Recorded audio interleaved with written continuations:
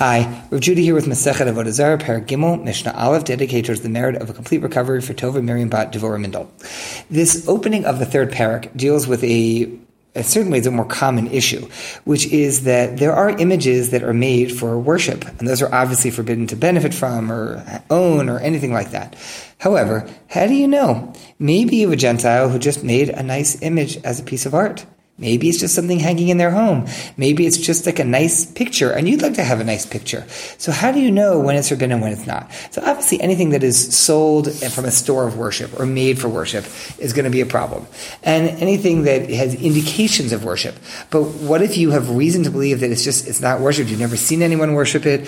So now what happens? Call it slamim asurim. So the Mishnah starts off with the opinion of Rabbi Meir that all images are asur.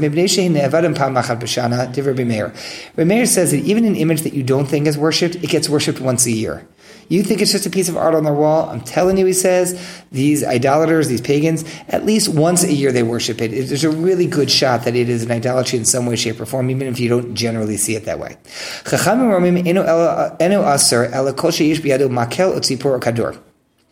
Chachamim disagree and say, no, it depends on the image.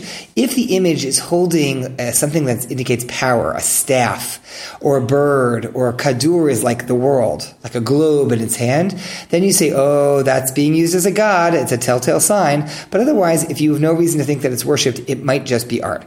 Shimon Gamliel says, actually, if it has anything in its hand, it shows that this is sort of an active deity, the fact that it holds things as opposed to as merely a representative piece of art.